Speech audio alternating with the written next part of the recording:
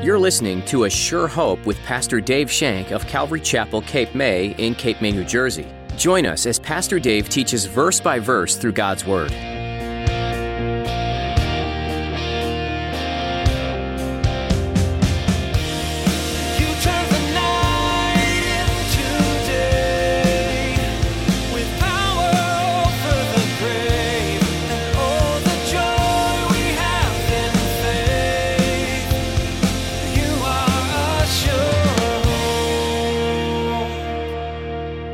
Naaman had to dip 7 times in the Jordan River to get rid of his leprosy. If we touched the bones of Elisha, we would be healed. Peter's shadow healed people. Paul's sweatband or handkerchief healed people. Nothing is impossible for God. He does use unusual circumstances someday. But listen to what David Guzik says about this.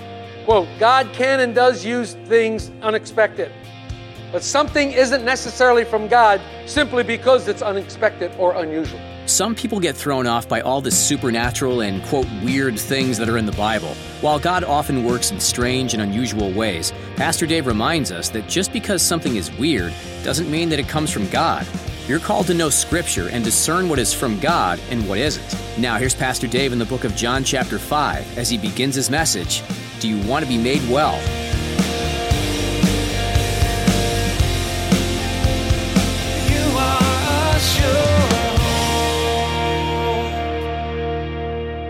Gospel of John, we're going to be in chapter 5.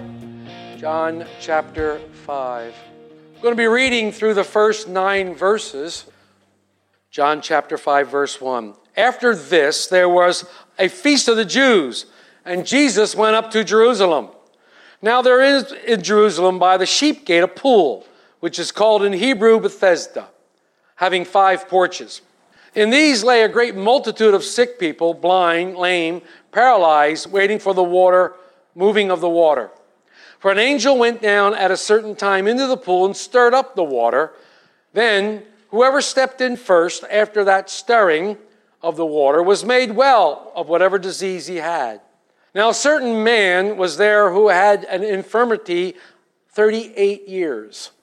When Jesus saw him lying there and knew that he had already been in that condition a long time, he said to him, Do you want to be made well? The sick man answered, said, Sir, I have no man to put me into the pool when the water is stirred up. But while I am coming, another steps down before me. Jesus said to him, Rise, take up your bed and walk. And immediately the man was made well, took up his bed and walked, and that day was the Sabbath. So as we come now to chapter 5, John is once again giving us a little scene, a little snippet of Jesus' ministry here on earth. It's as if John had a small camera in his pocket, and everywhere he went with Jesus, he took little pictures. And then he shows us these little pictures time and time again. Jesus did much more than John could ever show us. It's just like you saw in our VBS pictures. A lot more that happened during that time. But we took some pictures that would highlight our VBS and show to you so you got an idea of what was happening. That's what John's doing in his gospel. He does this for one main reason. So you might believe in Jesus Christ. That you might believe that he is the Son of God.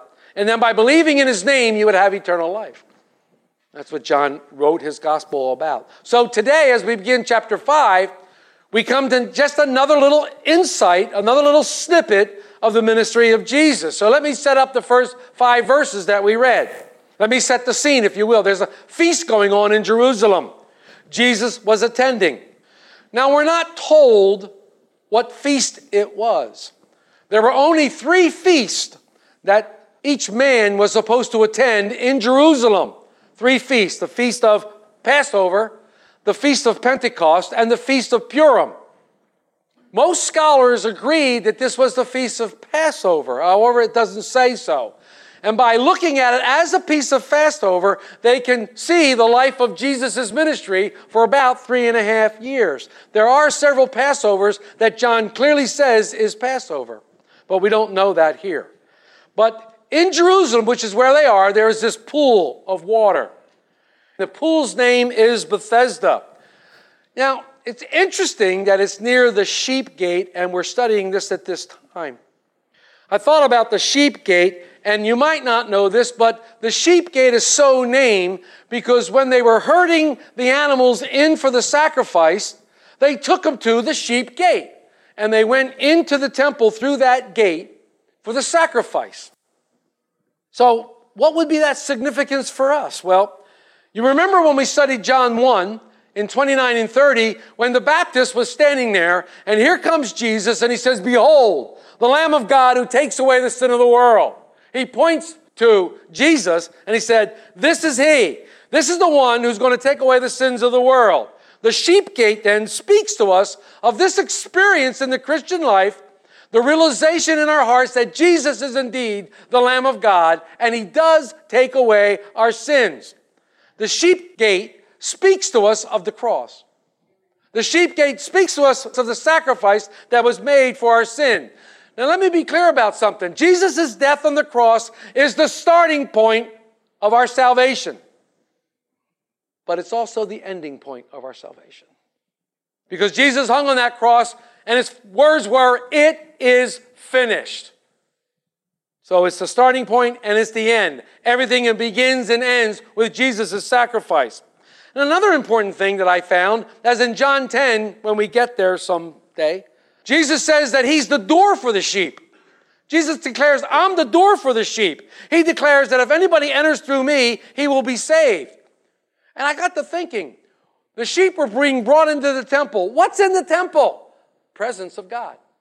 The temple was where the presence of God was, according to the Jews. He sat between the cherubim on the Ark of the Covenant, remember? Well, Jesus is declaring he's the sheep gate. We as his sheep go through the gate to get to God. "I am the way, the truth, and life. Nobody comes to the Father except through me." So we see a clear picture here of Jesus. For us to come into God's presence, we must enter through the sheep gate. We must enter through Jesus Christ. So I thought that was an interesting little aside here as we looked at this passage. So there's this pool, and it's surrounded by 5 porches. Another fascinating fact is during an excavation in Jerusalem, they found this pool. And it had 5 porches around it, just like they said. They unearthed it, and it's there. But laying around the pool is this great multitude of people. Some of them were sick. Some of them were paralyzed. Some of them were lame and couldn't walk. Now, the tradition says that when the angel came down and moved the water, in the old King James it says, troubled the water. When an angel came down and moved the water, the first person that got into the water was healed of their infirmity. We don't know if this facts or fiction, but they believe it. So maybe by faith, there was a healing process. We don't know. What we do know is that nothing's impossible for God. We do know that throughout the entire scriptures, you can read of many instances when unusual circumstances were used to heal people. Naaman had to dip 7 times in the Jordan River to get rid of his leprosy. If we touched the bones of Elisha, we would be healed. Peter's shadow healed people. Paul's sweatband or handkerchief healed people. Nothing is impossible for God. He does use unusual circumstances someday. But listen to what David Guzik says about this. Quote, "God can and does use things unexpected. But something isn't necessarily from God simply because it's unexpected or unusual." Interesting. So people have been lying around here for a long, long time. One man had been there for 38 years. Now, in some of the commentaries, they got into a deep discussion about this representing Israel and the time in the wilderness and all that kind of stuff. But I wasn't going there. I saw this in a different view. Jesus saw him there that day. Jesus came. Picture this now, if you will. You have this pool. You have all these throngs of people sitting there, laying there. What is Jesus thinking as he's walking through the crowd? What's Jesus thinking about as he goes through the crowd and an affected hand reaches up and grabs his ankle? What does he do when a blind child comes and stumbles before him? Does he reach down and catch the child? What's he thinking about? What goes on when all these arms are reaching out to him for help? How does Jesus respond? Well, how does God respond to hurting people? How does God respond to hurting people? First of all, I think he wants us to know that we're not alone. We can face our fears through the power of the Holy Spirit. We can be overcomers if we would place our faith in Jesus Christ. In fact, in John's epistle, in 1 Epistle, chapter 5, verse 5, it says, "Who is he who overcomes the world? But he who believes that Jesus is the Son of God." We become overcomers because we're born of God. And when we're born of God, we believe in Jesus Christ. That makes us born of God. We become overcomers. This picture is powerful. This picture is incredible, and it's very troubling. Very troubling picture. Row after row after row after row of hurting people. Row after row after row of moaning and groaning because of their afflictions. And then I got to thinking, is it much different than today? Is it much different than today? Our world is full of pain. Our world is full of hurt. Our world is full of trouble and sorrow. We're surrounded on every side by row after row after row of wounded, sick, and hurting people. It's everywhere, even in this room. Look around at the people you attend church with every single week. The standard response is, "How you doing?" "Fine." That's the standard response. "Fine." Are you? Is that what you're saying, so people won't think anything less of you? Are you wearing some sort of a mask? Maybe you see a row after row after row after row of people who are dressed to success and impress you.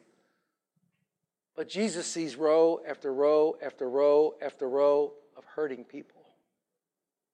Hurting people, yes, even in this room.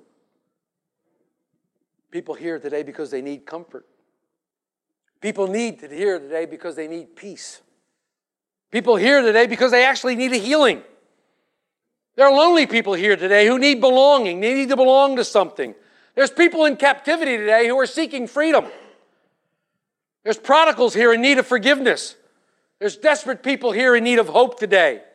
There are those of us who, what we might call, have major problems. I'm talking about major problems. Some sort of incurable disease, some sort of a job problem, some sort of money financial problem. But there are many of us with lesser hurts. They don't seem too small to us. An unresponsive spouse, a boring job, a poor grade, a friend, a parent who is left unresponsive. Stories go on and on.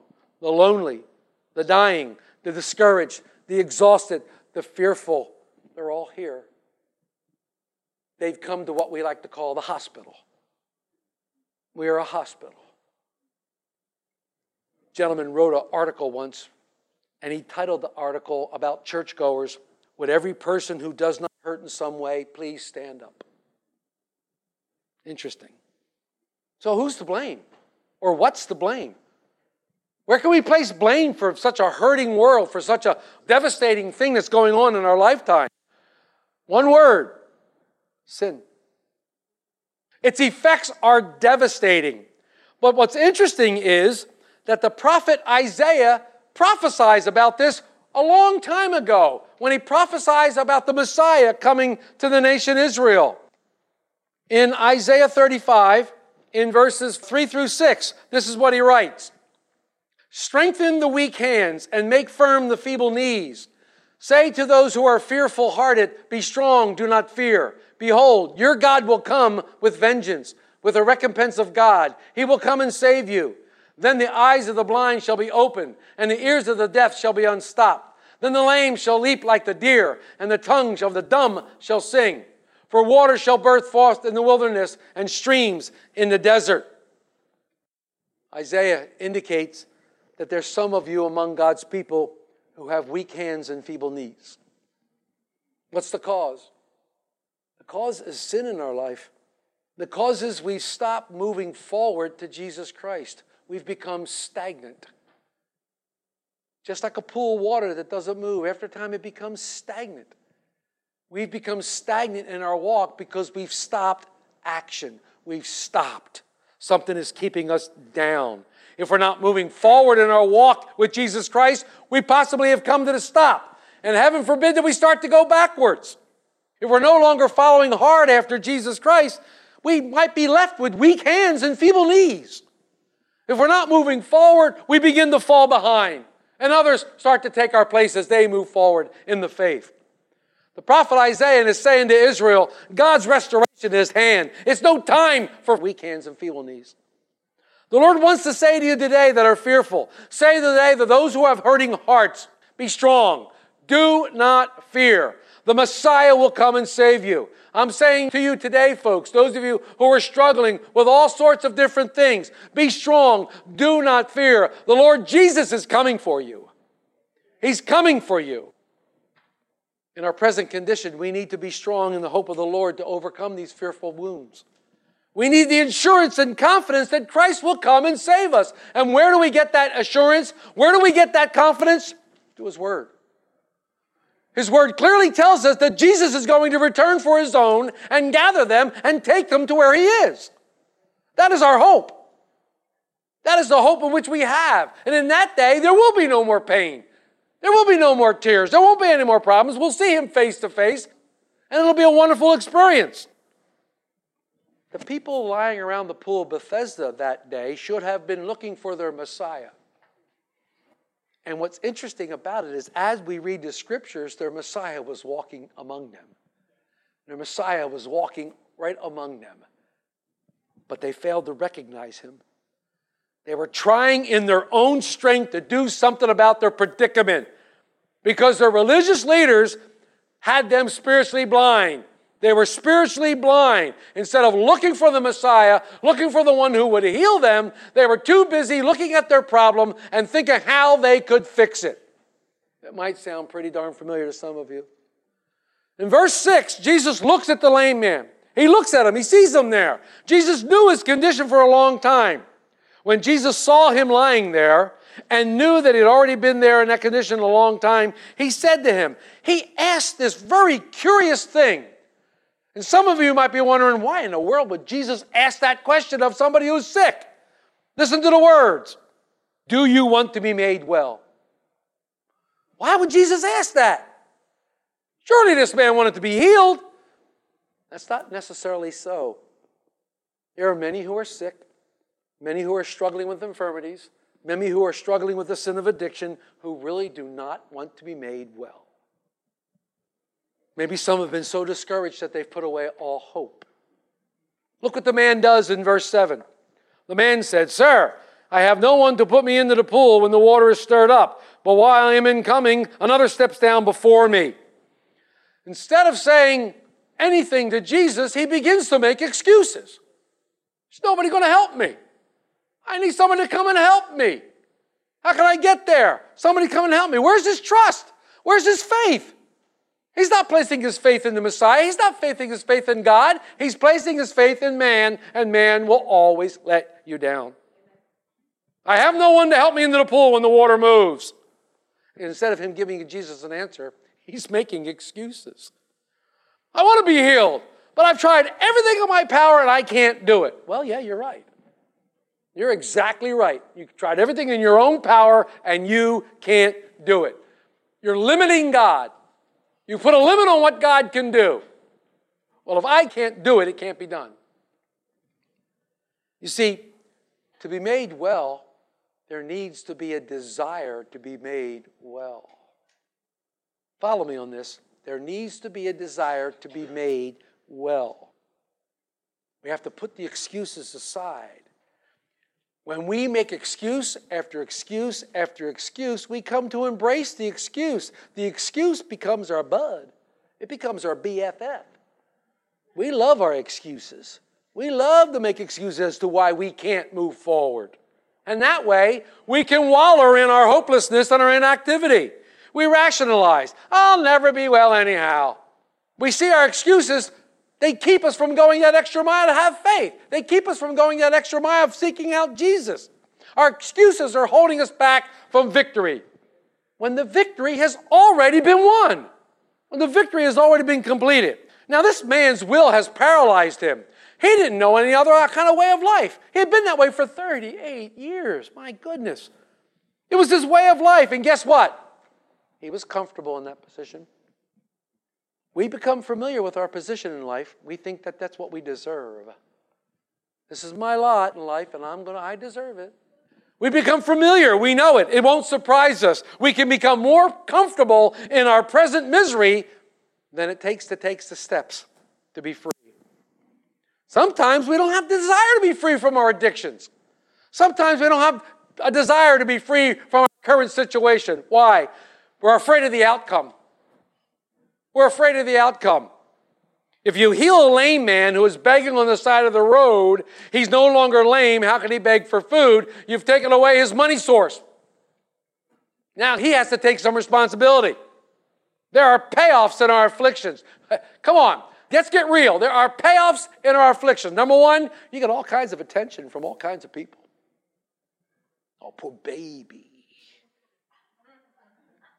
You get help. And sometimes you get power over people. You get them to do what you want them to do. Because you're hanging on to it. The man says to Jesus, every time I get up, someone beats me to the pool. The man is trying to do things in his own strength. And once again, Jesus is trying to teach a spiritual lesson all through the book so far. The first 4 chapters, everything Jesus does is spiritual. He's trying to teach a spiritual lesson. It's a matter of the heart. And it's a matter of faith. In what or in whom are you placing your trust? In whom are you placing your faith? It's very interesting that as we get further on in the chapter, in verse 40, Jesus is talking about the people who won't believe in Him, the people who won't trust in Him. He says, but you are not willing to come to me that you may have life. There needs to be a willingness to go from this life to the new life. There needs to be a willingness to drop everything behind you, the old, and come into the new. There needs to be a willingness on your part. If you draw nigh to God, He'll draw nigh to you. There's a willingness there. Jesus commands the guy to do 3 things. He commands the guy to do 3 things, and we're going to look at these 3 things. I think they apply to us today. First thing He says is, rise. Get on your feet. Get moving. Stop wallowing in your infirmity. Look at Jesus. Fix your eyes upon Him. He is able to heal you. Stop believing that your situation can't be changed, but believe that He will take care of you. It's an action. Follow Him. Was Jesus asking the impossible of the man? No, nothing's impossible with God. Jesus was asking man to do something that he hadn't done in 38 years. Rise up. And I'm sure as that man took a step of faith and began to rise, his legs were strengthened and he was given the power to stand. In fact, that's what verse 9 says. And immediately the man was made well. Note that rising up is what? It's an action. He did something. He could have just sat there and said, tried that before, it didn't work. Every time I get up, I fall on my face. No, he got up anyhow. He tried it again. And he was given the power to stand. Rise is an action word. So is faith. Faith is an action word. Then Jesus says to the man, take up your bed. Why wouldn't he want him to leave that gnarly blanket or bed or mat or whatever it was there by the pool? Why would he want him to take that up? I thought about this. Why would he want him to take that up? He didn't want him to have something to come back to. He didn't want him to have something to come back to. If I leave the bed there, I can always go back to that mat. I can always go back and sneak back in and get cuddly again. I'm sure my impression is still in that mat, and I can fit right in there and be comfy cozy. Jesus wanted the man to rid himself of the trappings of the old life. You are a sure. The book of John covers Jesus' life and ministry here on earth, but the book begins long before Jesus was born in a manger. He existed with God the Father from the start. So many other religions have some figure they look to or commemorate, but none of those mere men accomplished what Jesus did. Jesus came as a man and died, but then He came back to life because He's God. No other man can claim that remarkable feat. Only God could do this, and therefore, the only true one to follow is Jesus. What might be holding you back today in believing all that God says He is and does? If you have some questions you'd like answered, we'd be happy to try and answer these questions or pray with you about what's weighing on your heart. Please don't hesitate to call us at 609-884-5821. Again, that number is 609-884-5821. Keep looking to Scripture for answers and know that we care about the journey you're on. We're so glad you tuned in to A Sure Hope today. You can hear more messages like this one from Pastor Dave at our website. Just click on the Messages tab when you visit ASureHopeRadio.com. We'd love to meet you too. Find out how you can join us for worship at Calvary Chapel, Cape May by visiting ASureHopeRadio.com. You'll also find us on Facebook and YouTube. Links for both are at ASureHopeRadio.com. There's more to learn from the book of John next time, so be sure to join us again on another edition of A Sure Hope.